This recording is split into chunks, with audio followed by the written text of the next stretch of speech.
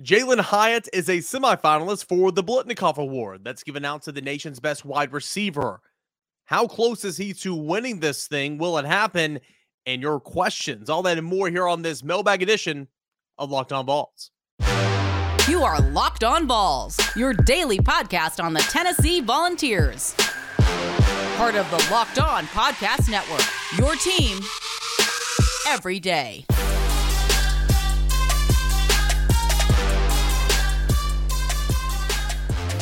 Hey everybody, welcome into it. Happy Tuesday, and this is Locked On Vols, your go-to Tennessee Volunteers podcast each and every day. It's a part of the Locked On Podcast Network, your team every day.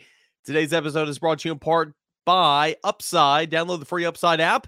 Use that promo code LOCKED and get $5 or more cash back on your first purchase of $10 or more. That is at Upside. All right, so we're going to talk some Tennessee in some semifinalist award. Jalin Hyatt, also Alex Golesh for the Broyles Award, which is given to the nation's top assistant coach. Those two guys have a very good chance of winning those awards. And yeah, that's kind of what we're going to talk about in segment one. Segments 2 and 3, it is your time to take over the show. Mailbag edition, Twitter Tuesday, right here on Locked On Vols. All right, so because Tennessee lost and because Tennessee, because wins and losses weigh so heavily in the Heisman Trophy race, that's going to hurt Hendon Hooker, and of course, he's not playing this week. So with Hendon Hooker maybe taking a step back in the Heisman voting race, I thought we'd bring on two other guys who I believe will have really good chances of winning these awards, and that's Jalin Hyatt for the Blitnikoff, and that's Alex Golesh for the Broyles Award. So Jalin Hyatt named on Monday as one of 12 semifinalists for the Blitnikoff Award. If I can find this here. Here we go. Yep. He's one of 12 semifinalists for the Blitnikoff Award. The award is going to be announced. The finals will be announced on Tuesday, November 29th. So that's coming up here next week before the winner is announced on December the 8th. That'll be the Home Depot College Football Awards Show. That'll air on ESPN at 8:30 Eastern Time. So Jalin Hyatt is up against these other semifinalists. Jordan Addison of USC. He won it last year while playing at Pitt. Brock Bowers, the tight end at Georgia. Nathaniel Dell at Houston, Josh Downs at North Carolina, Zay Flowers at Boston College, Marvin Harrison Jr., who is his biggest competition for the award, that is at Ohio State, Xavier Hutchinson at Iowa State, Quentin Johnston at TCU, Charlie Jones at Purdue, Rashee Rice at SMU, and Keelan Stokes at Tulsa. If you look at where Jalin Hyatt kind of comes in terms of receiving the leaderboards around the country, well, look up straight at the top. Jalin Hyatt leads the nation with 15 receiving touchdowns. Now, that's one more than junior wide receiver Nathaniel Dell at Houston. He has 14. He plays at Houston. He has 94 receptions, 14 touchdowns, and on 94 receptions, he has 1,193 yards. Let's put that into comparison now. Jalin Hyatt leads the nation in touchdowns with 15, so he has one more than this cat's Nathaniel Dell. He also has 11 games, but he's only done this in 64 receptions. Jalin Hyatt, 64 receptions, 1,181 yards. That is just, 12 less than the Houston guy, Dell, at 94 reception, 1,193 yards. So, again, some good company there. Marvin Harrison Jr. of Ohio State, he has 65 receptions, so just one more reception above Jalin Hyatt, 1,037 yards and 11 touchdowns. So Hyatt is beating him in receptions, beating him in receiving yards, and beating him in touchdowns. Now, again, I mentioned, Brock Bowers. He's the tight end at Georgia, and, he's a guy that is arguably thought of as one of the best players in the country. I can find him here, a little control F. Well, he's not even on here. But Marvin Harrison Jr., Charlie Jones of Purdue, as I mentioned, 11 touchdowns, 1,056 receiving yards. Rashee Rice of SMU, he's a semifinalist, 9 touchdowns. Tyler Scott, 9 touchdowns. So, I mean, you look at, we can go down here and look up stats until, the segment's over, but Jalin Hyatt leads the nation with 15 receiving touchdowns, one more than Nathaniel Dell, and he's done it primarily on 30 less receptions. So that's really, really impressive there from Jalen Hyatt. So I think as long as Tennessee continues to put up some points here in this last week of the regular season, and I understand you have a backup quarterback in Joe Milton, and the offense might look a little bit different, but I think Jalen Hyatt's in a really good position to win that award. Now, what about the Broyles Award? That is given to the nation's top assistant coach, okay? And for that, Alex Golesh has been named a semifinalist. There's quite a few semifinalists in this category. They don't even list them out there. That's so many. But you've got the finalists that'll be announced. 5 finalists for the Broyles Award will be announced next week, November 29th. And the recipient of the award will be announced on December 6th in downtown Little Rock, Arkansas. I'm not sure why they do it there, but nonetheless, that's when that's kind of that timeline. What will give Alex Golesh an opportunity to win this award? Well, despite the loss for Tennessee at South Carolina, as we talked about on yesterday's show, Tennessee still put up points offensively, still scored 31 offensive points there in the fourth quarter. And then Joe Milton tacked on another one there late and kind of in mop-up duty when the game was out of reach. But still, Tennessee still leads the nation with 46.5 points per game.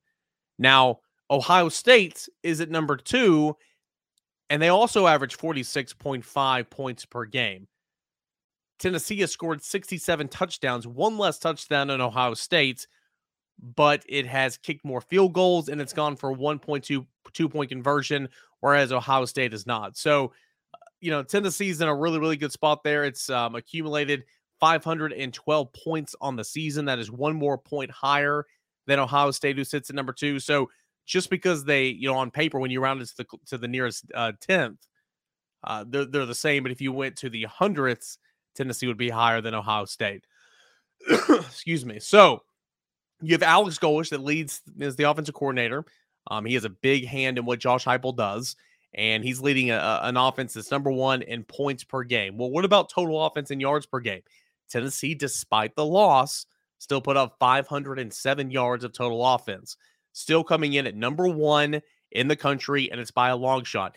Tennessee leads the nation with 540 yards of total offense per game on average. Second place is Southern Cal, 513 yards of total offense. So there's a lot of wiggle room in there for Tennessee.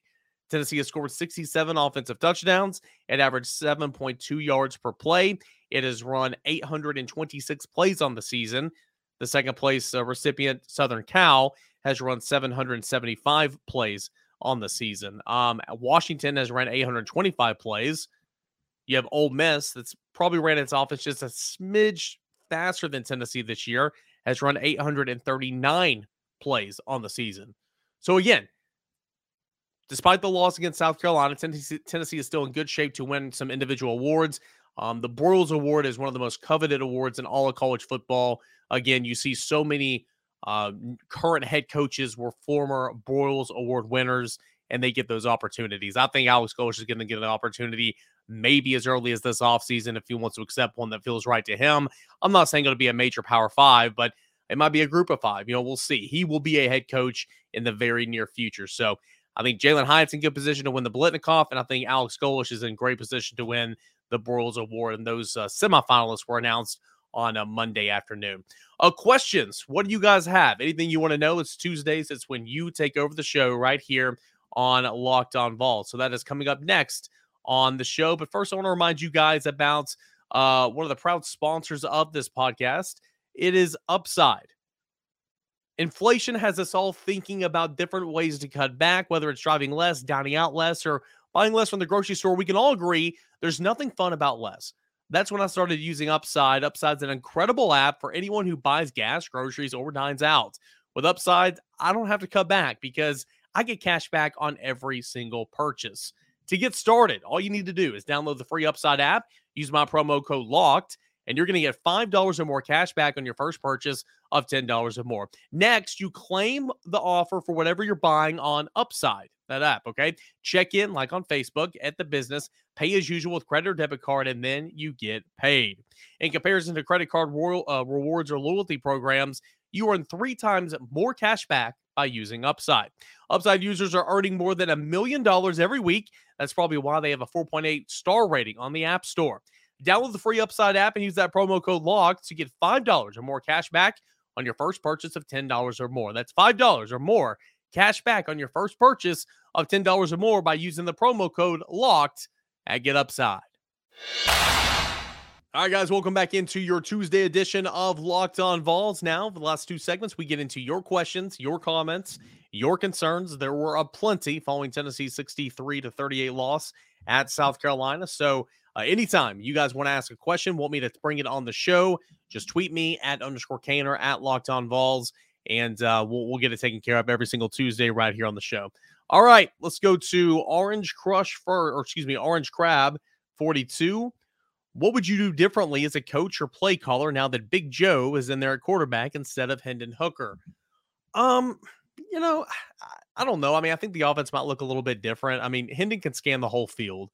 Take his time when he's protected, go to his first read, second read, third read, throw or run or whatever. I don't know if Joe can do that.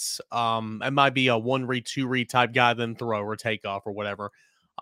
Hendon's the better runner. He is. Joe can run, and Joe's a load, and so that'll be fun to watch. If I'm Joe, I'm just trying to give him, quick intermediate passes to let him build some confidence up, and then I'm going to take some shots. You're not going to be just sitting there hoisting it 60 yards down the field every single pass play. That's just not how it's going to work in a normal game, not in mop-up duties. So I would give him short intermediate passes, let him complete some of those, get his confidence up, build it up a little bit. I would rely heavily on the run game, very much on the run game. You have a backup quarterback in this game. You want to run the crap out of the football this week with Jabari Small and Jalen Wright. And Tennessee ran the ball well against South Carolina. You just had to get away from it a little bit because you were trailing so much. So I think the offense will look similar. I don't think it'll look the same, but very much similar. Joe's can run the tempo. He practices every single day. He knows the offense. He ran the offense the first two games last year before exiting with an injury, the first 6 quarters, I guess. So, that's kind of what my take would be on that. Let's go to Kurtz after Florida. Kurt and Trevor wants to know this as well about bowls. After Florida, you discussed on the podcast that the Sugar Bowl was now the floor for Tennessee. Obviously, playoffs become the goal, but a lot of projections now have us in the Cotton Bowl. Do you consider that the same as the Sugar Bowl? And if we make a New Year's Six Bowl, how should fans feel? Yeah, I guess I'd never accounted for Tennessee losing to South Carolina. When you beat Alabama, when you beat LSU on the road like that, I didn't anticipate Tennessee losing to South Carolina. So I guess I spoke too soon. But hey, that's football and that's sports, right? The Sugar Bowl is the class of the bowls you want to be in, the big time bowls, especially if you're from the SEC. I know college football's changed so much. I know bowl seasons changed so much. But I mean, back in the day, the SEC's got that tie-in, the Big Ten's got that tie-in, and that's what you wanted, right? I mean, that was your national championship back before even the BCS national championship. Sugar Bowl is where you want to be. I don't think the Vols are going to go in the Sugar Bowl because I think the Sugar Bowl will take the highest ranked SEC team that does not make the college football playoff. Right now, that's going to be Alabama, barring some crazy unforeseen circumstance, right? So I think Alabama will take that one. I like Tennessee in the Orange Bowl. That's kind of where I've seen some projections there. I think the Orange Bowl would be neat. I think the Cotton Bowl would be really, really neat. I mean, the Tennessee's in the New Year's Six Bowl game. I mean, that's cool. I mean, that really is cool, and that's something to be proud of. I mean, again, I understand it's disappointment because you had college football playoffs on your mind, and Tennessee just kind of fumbled that away. And so from that aspect, that is disappointing. But again, with a win over Vanderbilt, 10-2 regular season, New Year's Six Bowl game, I mean, that's quite a second year for Josh Heupel for sure. Fans should be not thrilled. Fans should be very appreciative. Fans should be happy about going to a New Year's Six Bowl game. So I think Tennessee will be in either the Orange or the Cotton Bowl. The Cotton Bowl, you might have to play the winner of one of the highest ranking group of 5 conference champions, which would not be a whole lot of fun. That'd be like Tulane and maybe UCF. I would want to go to the Orange Bowl. That's just kind of me right now. Unless Alabama loses, Tennessee's not going to the Sugar Bowl, and I don't see Alabama losing the Iron Bowl this year for sure. Let's go to Vol Train. Given how poorly he played, all while chirping the entire time, why do you think they continue to play Haddon and let him stay in the game? I think they continue to play him and let him stay in the game is because they had literally no other options. Guys, think about this, okay? Tennessee played 4 cornerbacks the other day. 2 of them went out with injury. Their next man up at the cornerback position was William Wright, a walk-on, or Christian Harrison, a true freshman. Again, William Wright came in the last couple plays at Alabama. It's one of my favorite, byline stories of this football season is a walk-on quarterback, and William Wright was on the field for the last couple of snaps against Alabama, in a game where they were driving to win, and where they were going to kick a field goal to tie it up and missed it. So, kicking a field goal to take the lead at that point, excuse me, because Tennessee came down to kick the game winner. So that's why they continue to play Kamal Hadden. They had to. They absolutely had to. I talked about it on yesterday's show. I'm not going to spend a whole lot of time on it right now, but goodness gracious, man, what an embarrassment. What an absolute embarrassment. You're getting your tail whipped as a team. You're getting your tail whipped down the perimeter, and you just get up talking crap. And Shane Beamer, he's kind of a clown. I'm not even going to lie about it.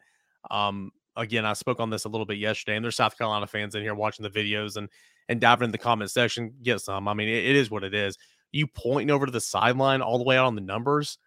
I mean, dude, act like you've been here. I mean, hey, you won the football game. You played well. South Carolina played well the other night. I mean, they earned that win. Good for South Carolina. I didn't see it coming. There's a reason you were a 3-touchdown underdog, but you won the football game. Down your top two running backs, not Juju McDowell, but Christian Bill Smith and Marshawn Lloyd didn't even play in this game. That's why they went to the Wildcat, and they were able to get some running game going. But Shane Beamer, his antics, I mean, goodness gracious. Like all the off-the-field stuff and the dancing and the shades, I get that to a certain extent. I really do. It's very much Butch, but I somewhat get that. I really do. I'm not saying it's what I would do. It's cringy. But what he did the other night, that was childish, dude. And from a guy who grew up in a football family, excuse me, as my voice cracks, I mean, that was a little lame. But in terms of Kamal Hadden, they played him because they had to. They had no other options. They really didn't. There's a reason Kamal Hadden hadn't played much over the last month. He's been battling injuries. I get that. But I do think that he was able to play some. And, well, Tennessee just elected not to. So, and that's probably a big reason why. We got a couple more. Let's go to Braden, if I can find it here. Braden wants to know, talk about Jeremy Banks. I talked about that yesterday. What do you expect from the team next year after losing so many key contributors? And how do you feel about Joe Milton going forward? Yeah, we'll see about Joe. I think this is a really great opportunity for him. I think this is kind of a trial run. Again, he had the keys at one point in time last year, lost them. I want to see how much he's improved. I do, because it looks like he's improved in mop-up duty, but I want to see what he looks like when the score is 0-0 and there's 15 minutes on the clock in the first quarter. I want to know how he approaches each drive and each series and all that. So, but yeah, Tennessee's going to lose at least one safety. Tennessee's going to lose one linebacker in Jeremy Banks. Tennessee's going to lose, trying to think up front on the defensive line. I don't think they're going to lose many of those guys. Or Latrell Bumpus will lose him. We'll see if anybody hits the portal up there. And then on offense, you're going to lose Cedric Tillman. You're going to lose Hendon Hooker. You're going to lose, we'll see about Jalen Hyatt. We'll see about Darnell Wright. But you still bring back a lot of guys. I mean, you really do. I sat down and thought about this the other day. I'm like, man, Tennessee's bringing back a whole lot more than I actually thought that they were bringing back, right? Your running backs are coming back. 4 of your 5 starters on the offensive line are Jerome Carvin's leaving. So 3 of your 5 starting offensive linemen will for sure be back, depending on what Darnell Wright decides to do. Still got talent at wide receiver, and Brew McCoy and Ramel Keaton's going to play next year. That's good. Princeton Fant, you lose him. We'll see about Jacob Warren. Yeah, you're losing some. It's football. It's attrition. I mean, that's college sports. I still think Tennessee brings back a lot, and I still think Tennessee will have an opportunity to compete. But again, it's all about the quarterback. We've seen so much in years past, and then compare it to the last 2 years. It's all about the quarterback. What can you get at the quarterback position? That will say a lot. All right, we're going to do 2 more here. We're going to do 1 more here, and then we are going to hit a reset. Let's go to Caleb. Trying to move on from this sadness that was last weekend. I'm looking forward to what we know about the development of our freshman wide receivers outside of Squirrel White. I especially want to know. I want to know and see big things out of Caleb Webb next year, since we share a same name. Caleb spells his, who's writing me and asking this question, with a C. Caleb Webb spells his with a K. Caleb Webb, man, I was jacked up when Tennessee signed him. I think that, again, he's a developmental player. Haven't heard much about him this year. He was a bit banged up during camp. But he's got the tools. He's long, he's lengthy, he's explosive. So haven't heard much about him. I think the spring will be good for him. What I can tell you is they love Chaz Nimrod. They really, really like Chaz Nimrod. He's the one that got banged up in fall camp. Excuse me.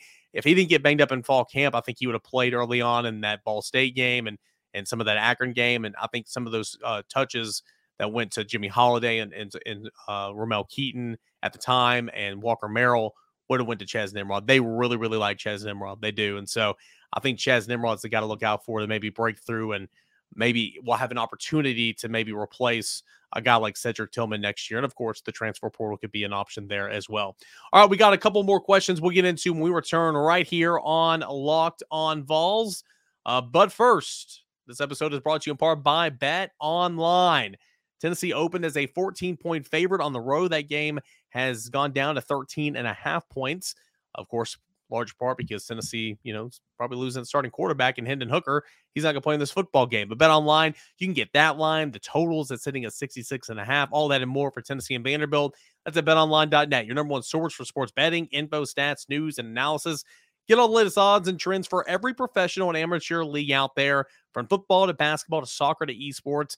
They've got it all at betonline.net. And if you love sports podcasts, like this one right here, you can find those as well at BetOnline. Always the fastest and easiest way to get your betting fix in. You can head on over to the website today or use that mobile device. Learn about all the latest trends and all the action. BetOnline, it is where the game starts. We got a final segment left here of this Tuesday edition of Locked On Vols. Josh Ward Wednesday coming up on tomorrow's show. We'll react to the college football playoff rankings, that and a whole lot more. Thursday is Thanksgiving. Hey, I'm so thankful for each and every one of you guys. I really am. I say it in jest right now, but I am super thankful for you guys for supporting the show. As always, by subscribing on YouTube, liking this video on YouTube, filling up those comment sections, and subscribing wherever you find your audio podcast as well, guys. A lot to be thankful for. Let's go to Ben. Twitter Tuesday. Got a couple of things here.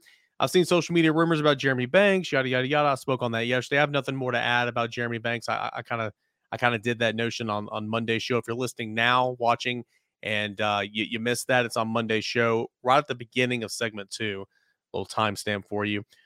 Here we go. Are the rumors true? If so, also, it seems like South Carolina took a similar approach to that of Ball State on offense, as they got the ball out fast. Rattler also seemed to drop back really far. Was their success on offense due to a good scheme from them or a bad scheme from the defense? I think it's a little bit of both. I think Rattler played a hell of a game. I think that they were really smart in incorporating the Wildcat run with a high school quarterback into Dakereon Joyner, because their top 2 running backs were out, and Christian Bill Smith and Marshawn Lloyd. That took care of the run game for the most part. Jaheim Bell, of course, added to the run game as well. He had about 80 yards on the ground. But Rattler just played well. And then Tennessee made no adjustments defensively. We're going to get some more coverage questions here in a moment. But, mix something up. Stop giving 12 yards of cushion, Kamal Hadden, and then when they get a first down right in front of you, don't talk crap. It's as simple as that, right? The lack of adjustments from Tennessee's defense coming out of the halftime break was very alarming because, well, there was none. So I do think it's a little bit of both. I think Tennessee didn't make any adjustments. I think Rattler had a heck of a game.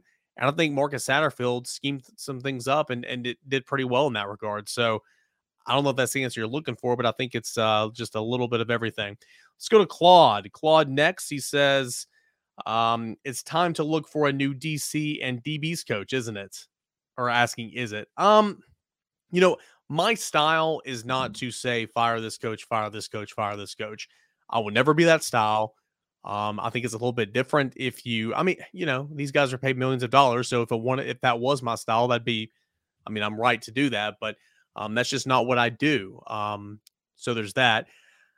But if you continue to not do your job well statistically, then you got to look around to make some upgrades. And I think you're constantly looking to where you can upgrade your coaching staff, where you can upgrade your roster. So I think that there's going to be some things to think about in the offseason for everything, not just defensive coordinator or secondaries coach or cornerbacks coach or wherever. But some of these performances have not been good. I will say this about Willie Martinez, man. He has coached some dang good football players. He's been the defensive coordinator, I believe, at Georgia. He has coached a lot of good players. He's coached a lot of good schemes. He knows what he is doing.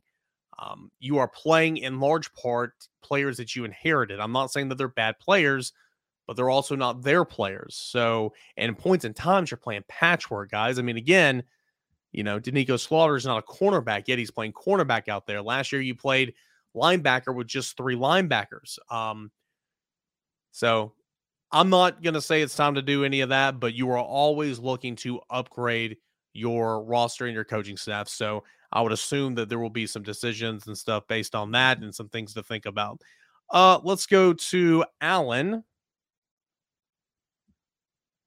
Alan says, let's see here. Has ever been a worse loss to be favored by 22 points and to lose by more than that?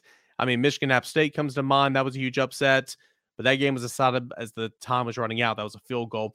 We were absolutely taken to the woodshed this weekend. 100% taken to the woodshed, beat the crap out of back there. I mean, Tennessee got its tail whipped. As far as a betting favorites, I do not think that was the biggest upset. Excuse me. Excuse me. I do not think that was the biggest upset of all time. Guys, I do not smoke cigarettes. I promise. I do not smoke cigarettes. That was not the biggest betting upset of all time. Other big-time Tennessee upsets that come to mind, Memphis winning in 96, LSU winning in 01, or whatever year that was. The reason this one stings so bad, again, outside of being a 22-point favorite, is because you screwed the pooch in terms of being a college football playoff team. So for that reason alone, you can put them in the conversation as the worst loss of all time for Tennessee. You can. I'm not going to say it is, but you can certainly do that. Now, would Tennessee have gotten in? I think Tennessee would have gotten in for sure because I think TCU would have won out, but TCU might not win out. But even if it did, it moves up. I think Ohio State beats Michigan. Michigan slides all the way back, and Tennessee slides in at 4. And by that time they reseeded, Tennessee would be 3 to avoid the rematch with Georgia in the semifinals.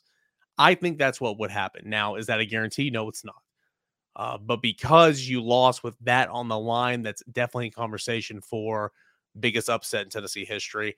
But from a betting perspective, that is not the case. All right, we'll continue on. Got about 3 more here that we're going to get in. Let's go to Locked On Balls DM. Our guy Bruce checks in. All right, I'm bummed from the loss in South Carolina. I'm actually worried about Vanderbilt. What scares me is that after this great season, it ending with 3 straight losses. That also makes me highly concerned about next year. I know I should not worry about next year, but the loss to a terrible team. You need to walk me through this, walk me off the ledge. Also, my heart is broken for Hendon. You and me both, man. I think I speak for everybody involved in this podcast today. Heart breaks for Hendon Hooker. Thoughts and prayers for him and his speedy recovery. There's things to be upset about, no doubt. I mean, that loss was awful. Loss was for sure awful. I think you'll get a better understanding about next year after watching Tennessee against Vanderbilt with Joe Milton, the quarterback, on Saturday, because again, he is positioned to be your quarterback next year. I mean, he is. So I think you'll get a better understanding there. I mean, I understand. Even if you win, if you go 9-3 this year, say you lose against Vanderbilt on Saturday, you go 9-3 with wins over Alabama and Florida. Heck yeah, that is a good season. And again, that's still more than what many people, myself included, projected Tennessee to do this year. But that'd be a collapse. That would be a November collapse. That Georgia game was in November, right? So you lose to Georgia, you lose to South Carolina, and you lose to Vanderbilt all in Georgia, all in November after starting the season 8-0. That would be a collapse. That would be losing 3 of the last 4 games. So that's not what you want. If you win on Saturday against Vanderbilt, then you have a 10-win season. Sure, you missed out on the playoffs, but you're going to a New Year's Six bowl game. So I'm with you. I think that the way Vanderbilt's playing right now, and we'll talk more about it as the week goes on, they're playing inspired football. They got a lot on the line. Senior day, bowl eligibility on the line. Going up against Tennessee, you want to show Vanderbilt that, hey, we are here. This is our home field. That's what Vanderbilt's thinking right now. So I think it'll be a good football game. Tennessee could win by 40 if it wants to. But I think it'll be a good football game because I don't know what you're going to get from a defense. I really, really don't. All right. We got 2 more we're going to get into. Austin chimes in, and Austin wants to know, do you think the secondary is a coaching problem? Do you think it's just our guys not being confident, not being athletic enough?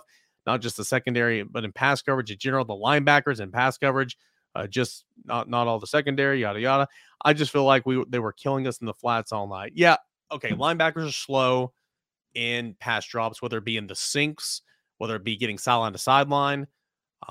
Tennessee got hurt by the lateral run game a little bit. And like I said on Monday, Wesley Walker set the edge numerous times and no one was there to make the play. And that's frustrating. That is very frustrating. And Vanderbilt's going to do that as well because Mike Wright is a guy that you don't need a Wildcat quarterback. He can do that type of stuff with the jet sweeps and the motions and the RPOs and all that type of stuff that a specialty quarterback might need. Not RPOs. Normal quarterback can do that, but still, maybe not Matt Ryan. But you know what I'm saying. Tennessee's linebackers do not drop well in coverage. Tennessee's corners never play up press man. They never play press man. Warren Burrell earlier this season, all last year, you're lining up 7 yards off and then you're bailing soon. And you're giving up the 5-yard hitch. It's nerve-wracking, right? I don't get that. I think a little bit of it is coaching because Tennessee's not getting to the quarterback with a 4-man pass rush. And so you have to bring somebody from the second layer, and then you are vulnerable in the back end, so you play zone, and it's just a bad combination. So I do think it's a little bit of coaching, a little bit of a scheme mixed in there because you've got to make adjustments. I would come up, I would press, I would say, hey, I'm gonna, quarterback, you're gonna give stuff up. You're gonna get burnt. It's the nature of the position. Really, all in football, you're gonna lose a play every now and again. Say, hey, I'm already giving up a touchdown every possession. I'm gonna walk up. I'm gonna try to jam at the line of scrimmage. You throw over me. Let's see who wins. Why not try it, right? I mean, Tennessee was getting smoked on every defensive possession in that football game. So that's what I would do. I would play more man. I would press up. I would try to jam at the line of scrimmage instead of just giving 7-yard cushions and then bailing out so late and allowing just the easy stuff underneath, especially on 3rd and 22 or whatever it was. Linebackers, get back. Go to the marker. Safeties, don't go 10 yards past the marker. You play to a marker for a reason, especially when it's 3rd and 22. Oh, it's frustrating. It's frustrating. I don't have all the answers. All right. I'm not a coach. I don't try to act like it, but I do think it's a little bit of both. No adjustments were made, and safeties are slow. Cornerbacks are unathletic and not playing with any confidence, i.e. Christian Charles, and linebackers have been horrible in their pass drops all year long.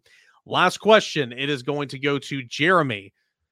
A couple of guys got beat up in the football game. What are the statuses of the Danico Slaughters, the Brandon Turnages, those type of guys? It's a good question. It's a question that I asked Josh Heupel on Monday. He didn't have any answer. Of course, that's protocol for Tennessee. Not going to tell you anything. They say we'll have to see, later on in the week, get closer to the game day, yada, yada. Brandon Turnage, from conversations I had on Monday, things can change. I wouldn't look to see if Brandon Turnage is out there on Saturday. I think early in the week, it does not look like he's going to play, but we'll see. Brandon Turnage got beat up. Danico Slaughter got beat up a little bit. I know nothing about him right now. I saw Cedric Tillman limping heavily off the field. That's concerning. Brew McCoy, of course, didn't play in the second half. He still had his pads on. It looked like he was trying to maybe get situated where he can come back in, but then he never did. So we'll see about Brew McCoy. I think that's it. I think that's all. And then Jeremy Banks, of course, that's not an injury that kept him out, as we talked about yesterday. But Josh Heupel did say that he anticipates Jeremy Banks having the opportunity to be with them this week. So we will see there. All right. That is going to do it for this edition of Locked on Vols. Guys, thank you so much for tuning in, hanging out with me each and every day. And thank you so much for getting me in your questions each and every Tuesday right here on Locked on Vols. All right. It's your first listen each and every day. Locked on Vols. You guys know that. For your second listen, Locked on Sports Today. Biggest stories in sports, the take of the day, all that and more. Locked on Sports Today on this app, on YouTube, and of course, wherever you find your podcast. Same time, same place. Let's do it again tomorrow. So we'll do Josh Ward, and we'll talk college football playoff reactions, all that and more coming up on Wednesday's show. We will be on the air, not on the air. That's not radio. We will do a podcast on Thursday. I'll get one out there for you guys. Don't worry about that. And then, of course, on Friday, breaking down or previewing Tennessee and Vanderbilt. All right, that is the weekly schedule, guys. I will see you back here tomorrow on Locked on Vols.